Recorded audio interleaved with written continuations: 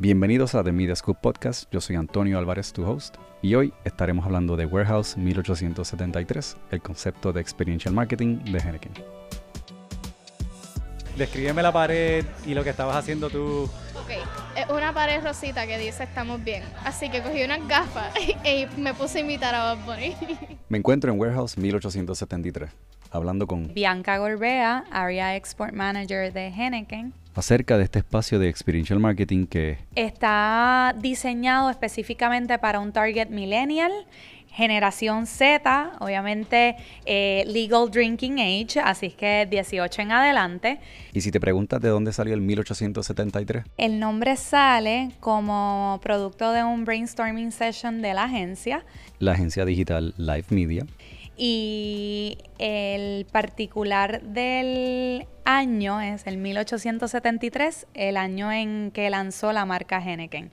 Y de ahí, de una manera sutil, la marca está presente.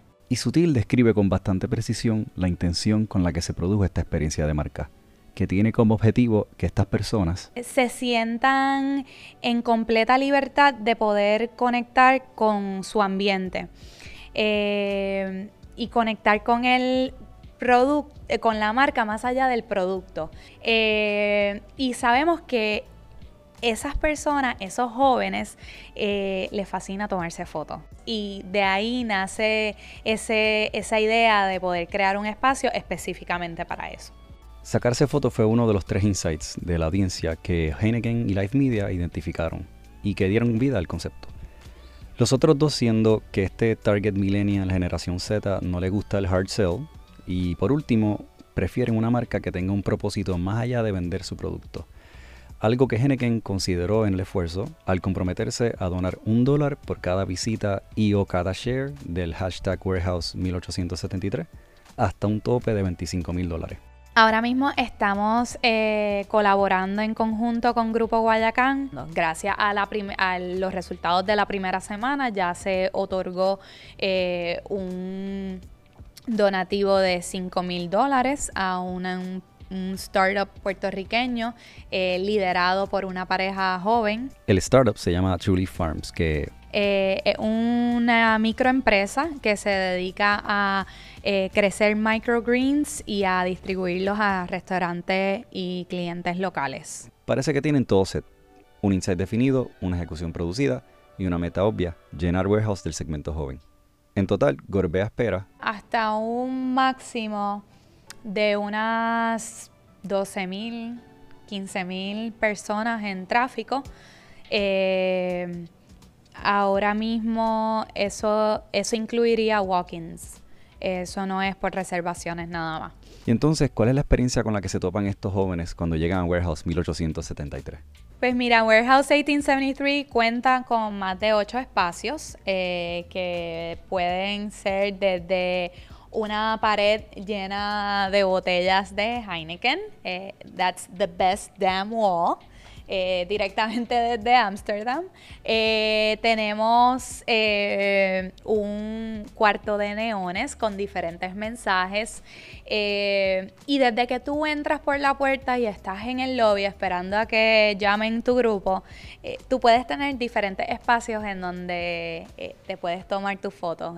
A pesar de ser bien intencionales en mantener la experiencia lo más unbranded posible, Gorbea sí vio la necesidad de incluir el producto durante el recorrido. Uno de los retos que tuvimos definitivamente era cómo se tiene una experiencia también directa con el producto. Y por eso decidimos terminar toda la experiencia pues con una cerveza Heineken bien fría en un espacio en donde ciertamente la marca está presente. Sin embargo, de una manera muy natural y muy a tono con el resto del espacio. Tiene su espacio para estar cómodo y fue diseñada con el último paso después de toda la experiencia, que es prueba nuestro producto, disfruta de nuestro producto, conecta con nuestro producto, pero más importante, tienes la comodidad para editar tus fotos, poder subir contenido, así que, y pues socializar con tus amistades, tu familia, con quien sea que hayas venido a Warehouse 1873.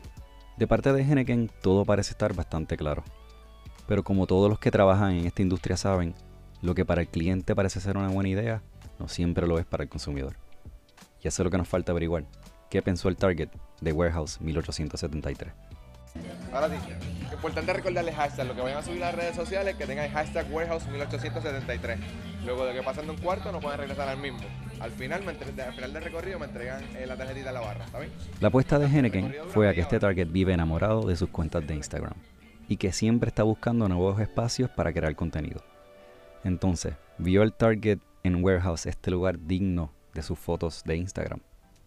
Es que yo ni recuerdo lo que decía Nat, pero fue como que eso se me confiado, ¿por qué no? Intentar algo diferente. Las instalaciones, los colores, las fotos cool para el Instagram, todo eso. Sí. Me gusta la fotografía, eso es como un chance súper cool para... Veo que el sitio está como que tiene mucha textura, muchos colores y muchas cosas diferentes y pues, quiero experimentar. El viernes no teníamos nada que hacer, algo diferente. Súper cool y muchos colores y whatever. Y vamos a ver qué es. Va a experimentar. ¿Y qué tal las edades de los participantes? ¿Están en target? 20. 20. 5. 18. 27. 23. Y por último, ¿la pasaron bien? Estoy como bien envuelto, está bufiado. Qué sé yo, siento que a lo mejor el tiempo que tengo aquí no me va a dar, como que va a ser un chorro de cosas. Pues la verdad es que ha sido bastante entretenido, tenemos que estar turnándonos y eso, pero en verdad es como un proceso bien colaborativo, la estamos pasando bien, en verdad. ¿Qué te parecen los espacios, cómo están diseñados, los mensajes? Están súper chéveres y las fotos están quedando bien lindas y hay un montón de oportunidades para diferentes cosas creativas. Cuéntame lo que estabas haciendo ahora mismito, como que descríbeme la pared, qué es lo que dice y lo que tú estabas haciendo. Pues la foto dice hola y pues yo no sé, yo estaba tratando de hacer un boomerang o coger una foto en el aire brincando, hola. La fue gracioso porque ella me dijo, mira, en verdad una sorpresa, esto y lo otro. Y yo le pregunté, pero ¿cómo es que es? ¿Una galería? Y ella, más o menos, ya, pues, ok, una barra, ya, más o menos. Y yo, pero mira que esto, o sea, de 7. Y pues nada, pues estamos aquí. ¿La pasaste bien? La pasé súper bien, sí, se pasó nítido. ¿Cómo cuántas fotos tiraron? Como 80. Más o menos. Ella 80, ella un poquito más que yo.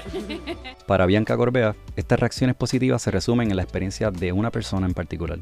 Una historia que vimos la semana pasada es una joven que vino aquí, se tomó sus fotos, las subió, tiene su cuenta pública, así que pudimos ver sus fotos, y ella puso en su hashtag My First Heineken.